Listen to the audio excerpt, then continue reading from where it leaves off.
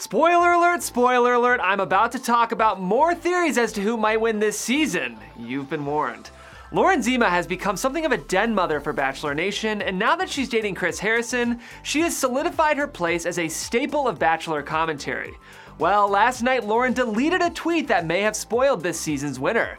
In the tweet, Lauren says, "Peter, I know what I have with Hannah Ann. She's someone I will be able to lean on always 100% through the good and bad times, and it is absolutely the best feeling in the world." How does he not pick Hannah Ann then? When Twitter user Evelyn Montoya called her out, she responded, "I deleted it because I was confusingly worded on my part.